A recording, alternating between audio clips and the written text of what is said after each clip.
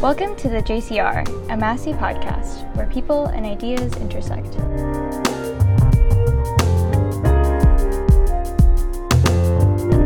My name is Margaret de Leon, PhD student and junior fellow at Massey College.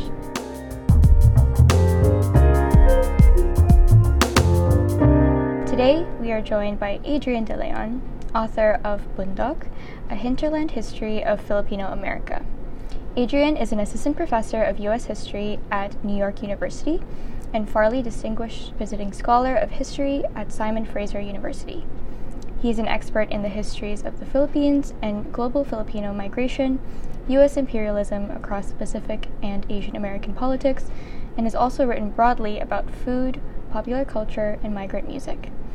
Adrian was also a junior fellow and Don of Hall at Massey College. Welcome, Adrian, to the JCR podcast, and we are so thrilled to have you back at Massey. It is good to be back. I'm looking forward to this conversation. Yeah, me too.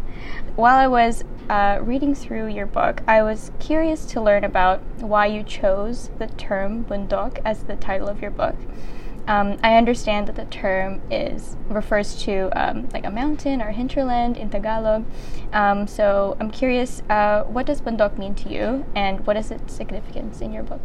I really appreciate the question because I get to talk to you, a fellow Filipino, about it, so I think we can go in a little bit. I think just as a title, there is a particular power to having a native word as a title of, hopefully what will become a major book in U.S. history, Philippine history, U.S. immigration history, and make readers of U.S. history especially productively uncomfortable with having to reckon with a language that is as American as it is Philippine. And so, like you mentioned, Bundok signifies the mountains and the hinterlands, and why I wanted to center the hinterlands, especially in thinking about the histories of the U.S. and the Philippines, is that we often think of the histories of empire, histories of international relations, and the histories of immigration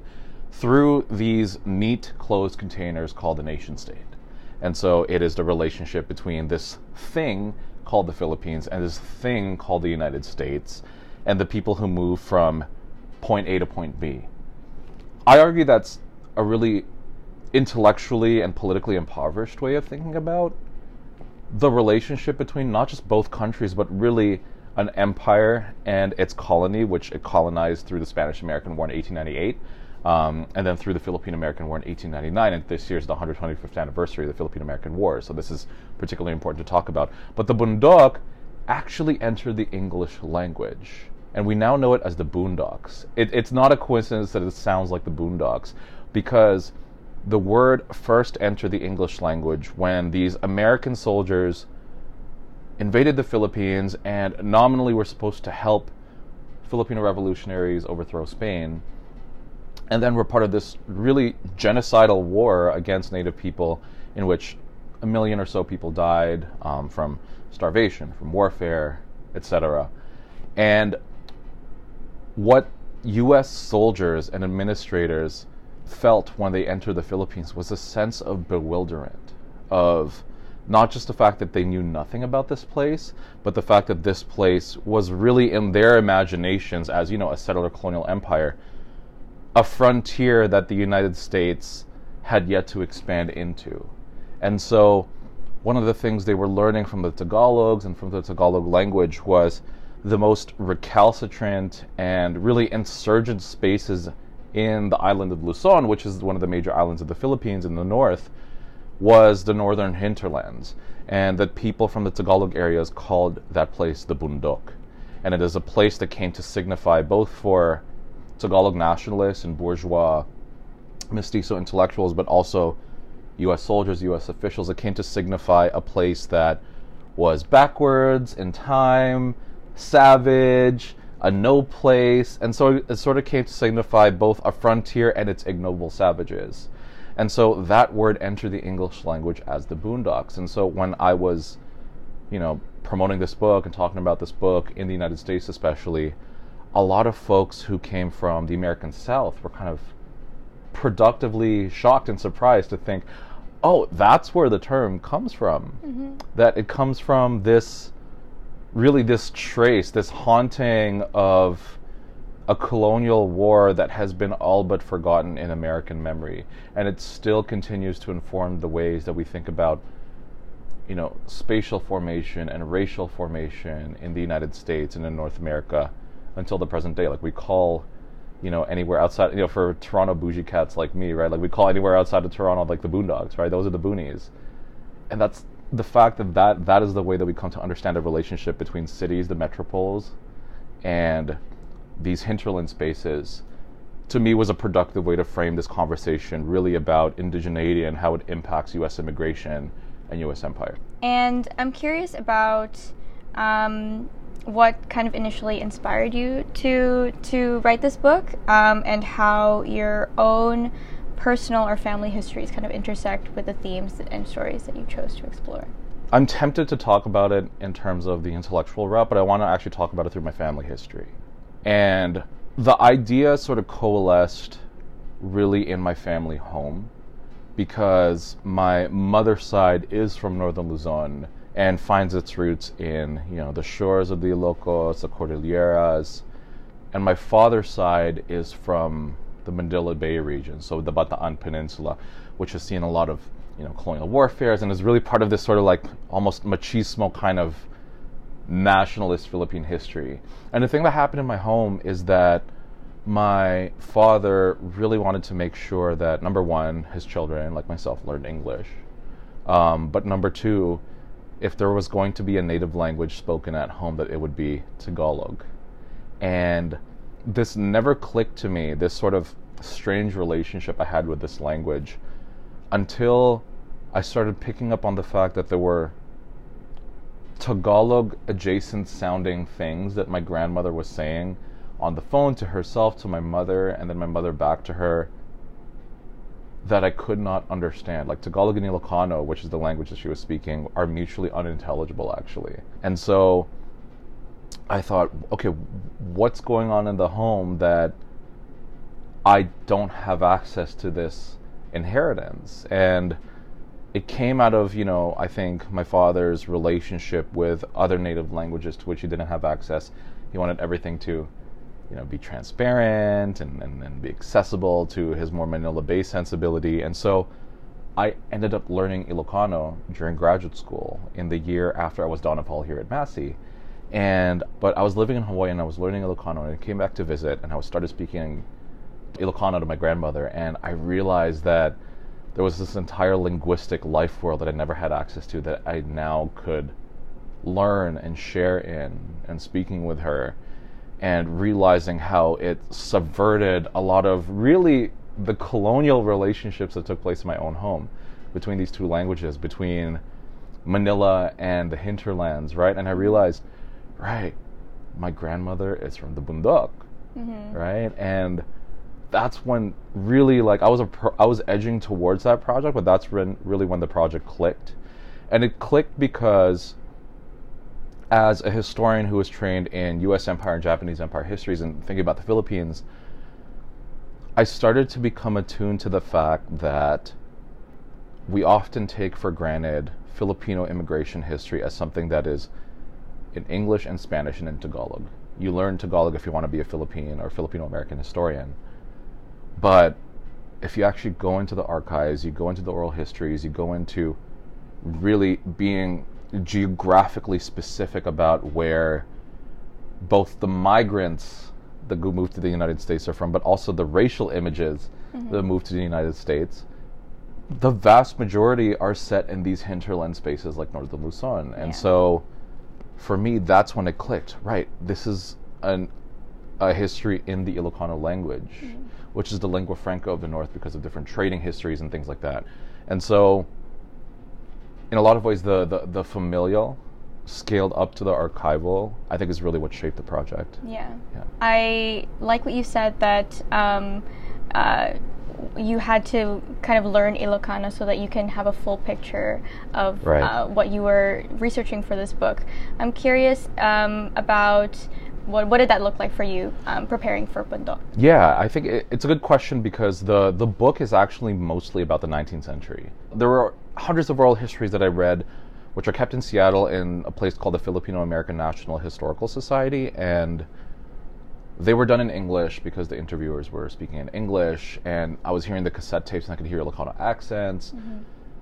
I think there is a way that in the academy, especially in history departments, and literature departments, humanities departments, to really prize text, that there's an extractive relationship between linguistic acumen and historical writing. And I'll be very specific here in that I once had a former mentor, who's no longer a mentor, that I dropped halfway through the program because of this issue actually, tell me that there's no point to learn Ilocano. You don't need to speak the local languages to ask quote-unquote interesting questions, which I think is false. Area studies, for all its issues as a colonial project, one of the things that it attunes us to is region and language and commitment to place. And learning a language that is outside of your own linguistic world to do this kind of research, even if you don't find sources in this language, it's a perspective. I found Ilocano language sources in places like Chicago, in places like Hawaii, even Spain. But that's not what was important. What was important was recognizing the fact that as these migrants and these histories are moving through these spaces, they brought with them an Ilocano life world that has been all but obliterated, not just by English, but by Tagalog as well. Yeah. And so even if I'm reading an English language interview conducted with an Ilocano, I can hear how that northern world, that hinterland world, is shaping the way that they articulate their experiences in somewhere like as far-flung as Montana or California or Alaska or Hawaii. And to this day, about 70% of Filipinos in Hawaii speak Ilocano, not Tagalog. And that comes directly out of these histories that I was writing, these plantation histories from Northern Luzon to Hawaii. And so even if the folks I was in community with were not telling me about this deep history of the past, I could still have some kind of resonant access to just how Ilocano a place like Hawaii was. I'm curious about how you reconcile with the fact that if these interviews are taking place in English with the Ilocano people, like how do you know that they're depicting their experiences? No, that's a good question, because I also had to think about the fact that it wasn't just that they were doing these interviews in English, it was that they were doing these interviews probably 40, 50 years after they were migrant workers. These were elders when they were done. And so I had to really think productively about the place of memory, in the way that it shapes the way that people tell their stories.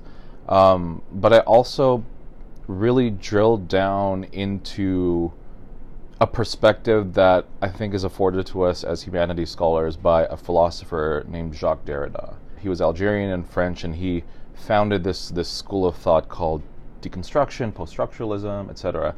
And one of the things that he attuned us to was that, among other things, you can never have access to this idea of pure interiority, pure truth. Because for him, all truth and all interiority, all subjecthood, all character is articulated every single time you say something, you utter something. Yeah. Every single time you participate in this thing called language, which is, especially English, is always finicky. As much as that complicated the notion that oral histories provide us some truth, which I never really believed, that was actually liberating, because I could then think more productively about not necessarily what these interviewees were saying to the interviewers, but about that speech act itself. The fact that, like, okay, they're talking to a second generation about their experience. They're remembering their hometowns more than their homelands, right? And I'll give you one example that was really productive. There was an interview with a man that I go into extensively in the book in chapter 6, and the man was named Teodoro Branjo, and he was from Northern Luzon, and for about 2 years he was traveling. He was a young man. All these guys were going out for adventure, right? And they wanted to become migrant workers because they wanted to see the world, but also they were being pushed out of their homeland because of plantation capitalism. And so he's traveling all over the place, and he's somewhere in western Washington state, and he's sitting on a pile of logs, and he's recounting this to the interviewer. He sat on a pile of logs, and he finally opens the letters that he got from one of his cousins back home in the Philippines. And he opens and he started crying. And it was written in Ilocano, right? And I was thinking about the different ways that he was like registering this. He was saying it in English, talking about an Ilocano connection and an Ilocano letter, talking about those emotions, and then realizing how lonely he was in diaspora.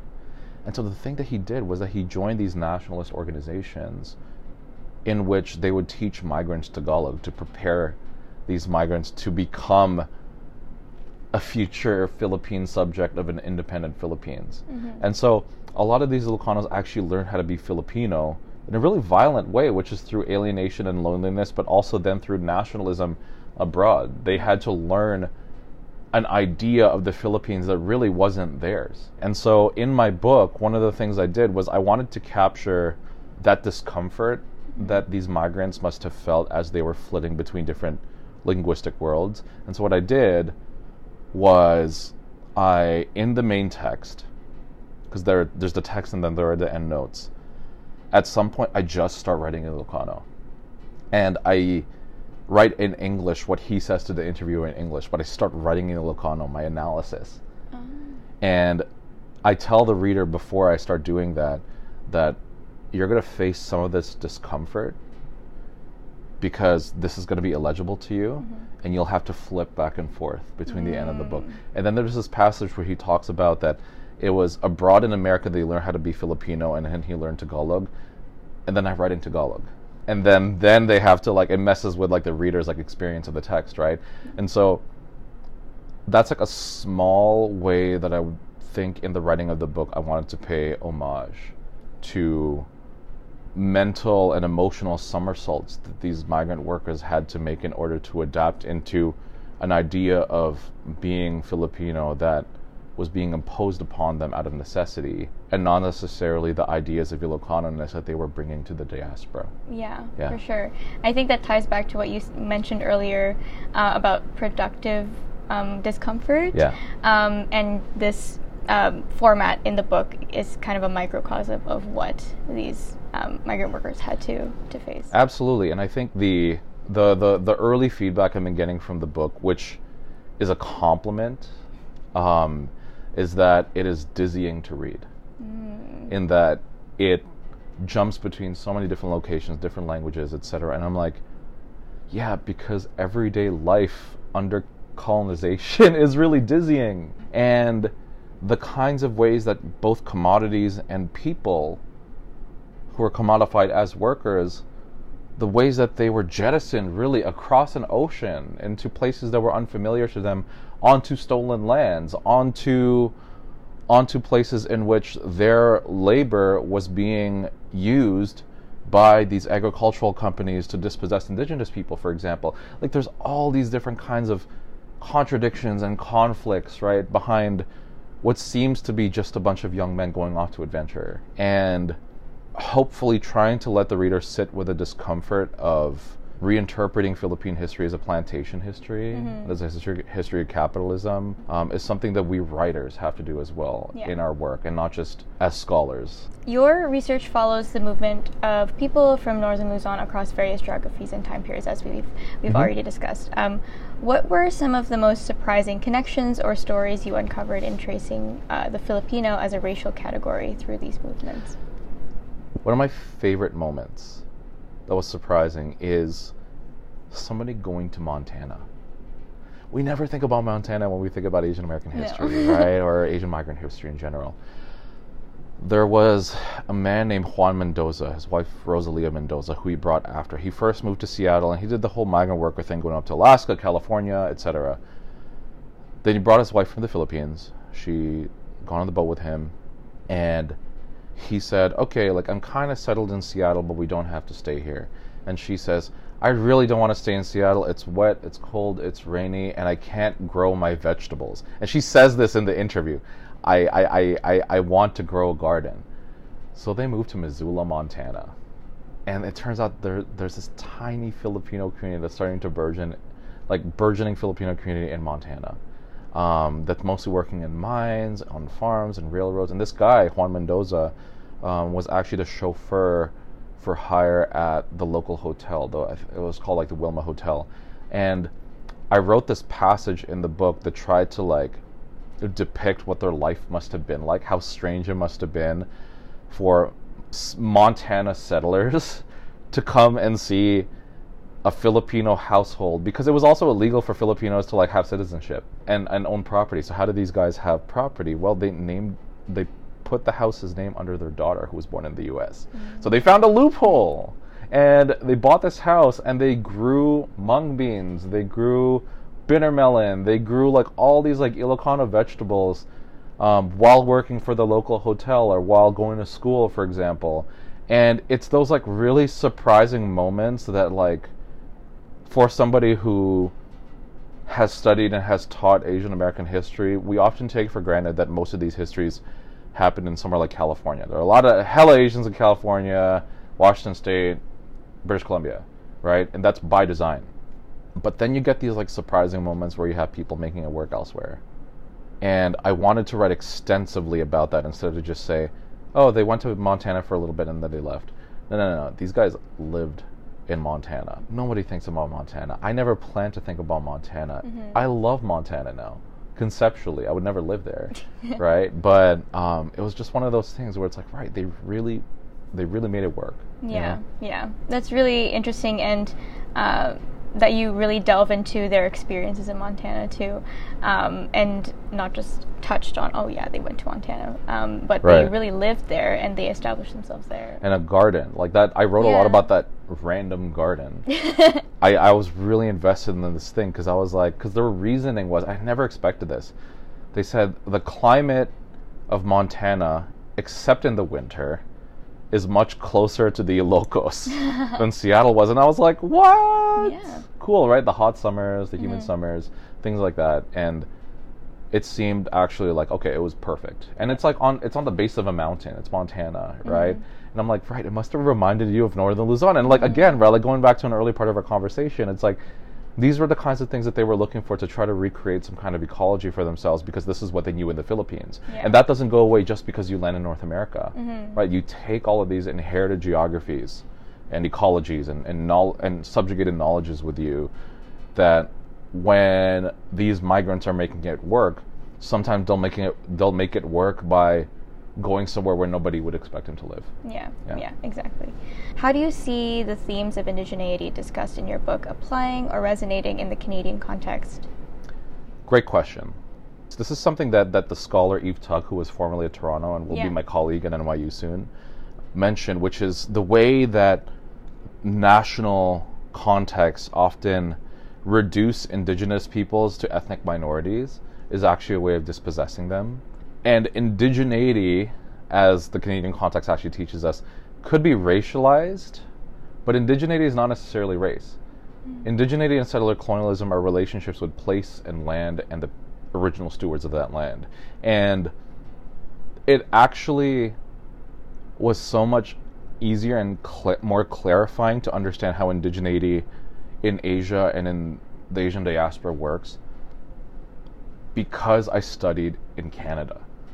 It's not just like Philippine indigeneity teaches us a lot about like indigeneity in Canada, indigenous politics in Canada. It's that indigenous politics in Canada were what were informing me in thinking about indigeneity in Asia. I'll give you one example.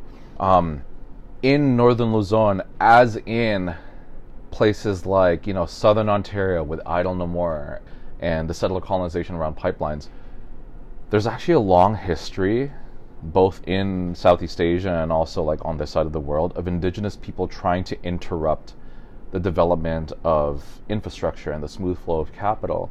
And a lot of the way that anti-indigenous violence and settler colonial violence by these settler states is shaped is because they come to see indigenous people as in the way of the development of pipelines, of freeways, and things like that, right? And so one of the things that's really interesting right now is that the University of the Philippines in Baguio, which is on indigenous land, an indigenous place, an indigenous school, they're really strengthening their programs in indigenous studies, and it is being supported by indigenous studies programs from Canada. Oh. So the conversation is actually really direct, and it's much more productive, I think, than the way that Native American studies and history has articulated indigeneity's position to the United States nation.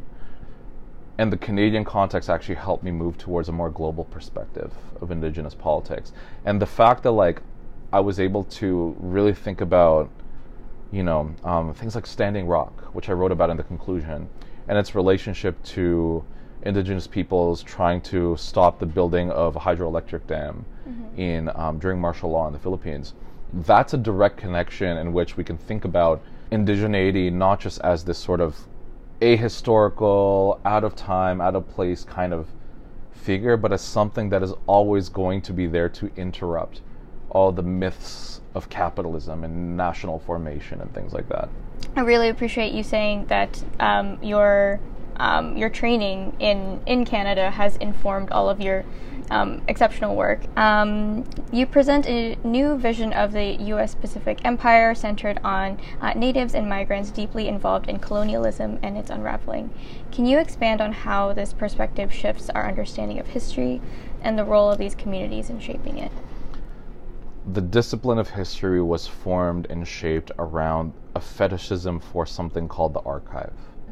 Like, you hear the archive, and it's like right now we are in the visitors room of Massey College, which both has the college archives and is an archive unto itself. There's a sort of magical quality about the myth that we are able to interact with the past in the present by reading about it.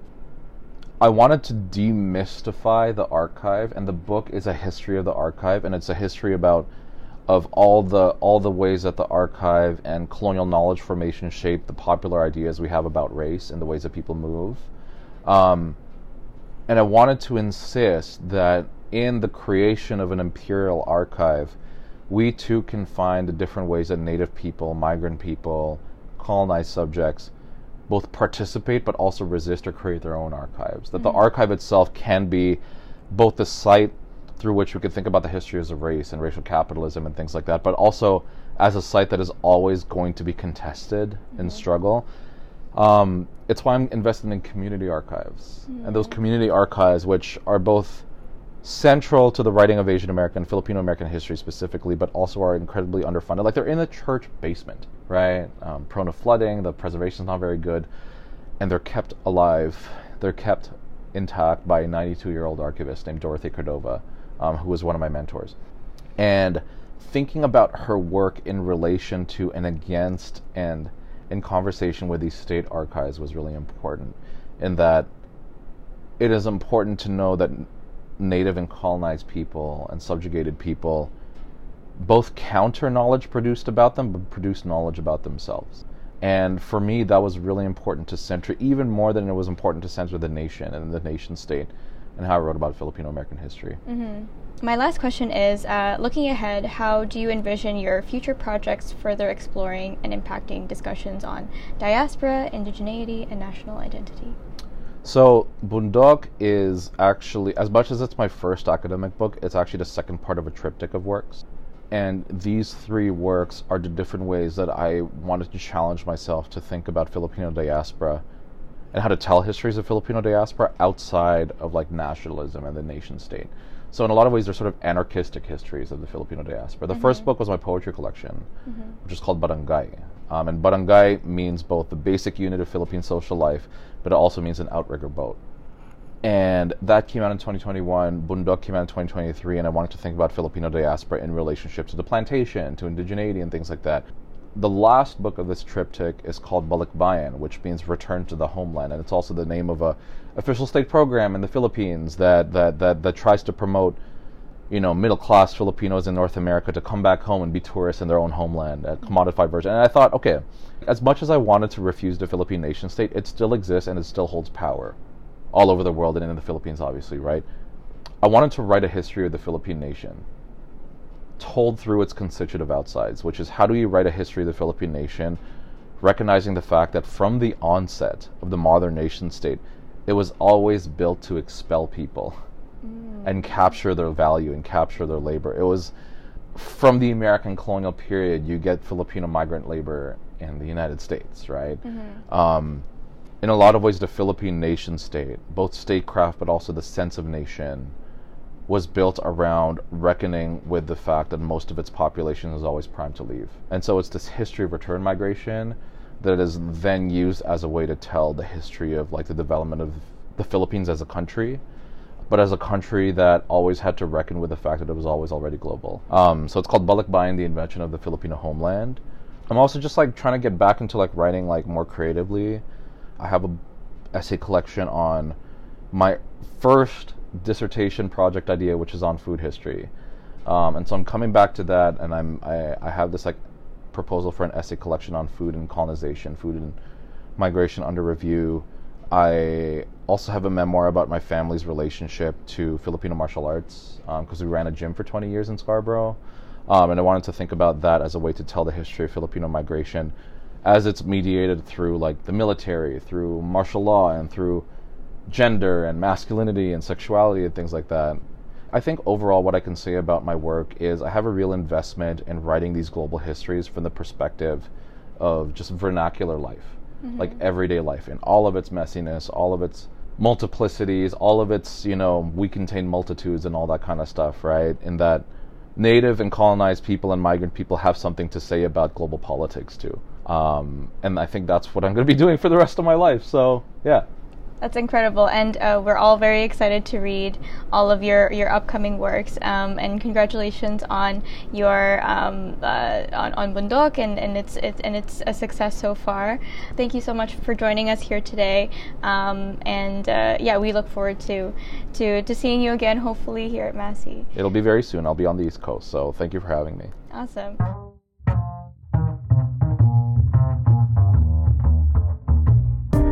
I've been speaking with Adrian de Leon, Assistant Professor of U.S. History at New York University, Farley Distinguished Visiting Scholar of History at Simon Fraser University, and author of Bundok, a Hinterland History of Filipino America. My name is Margaret de Leon. You've been listening to the JCR, a production of the Junior Fellows at Massey College at the University of Toronto.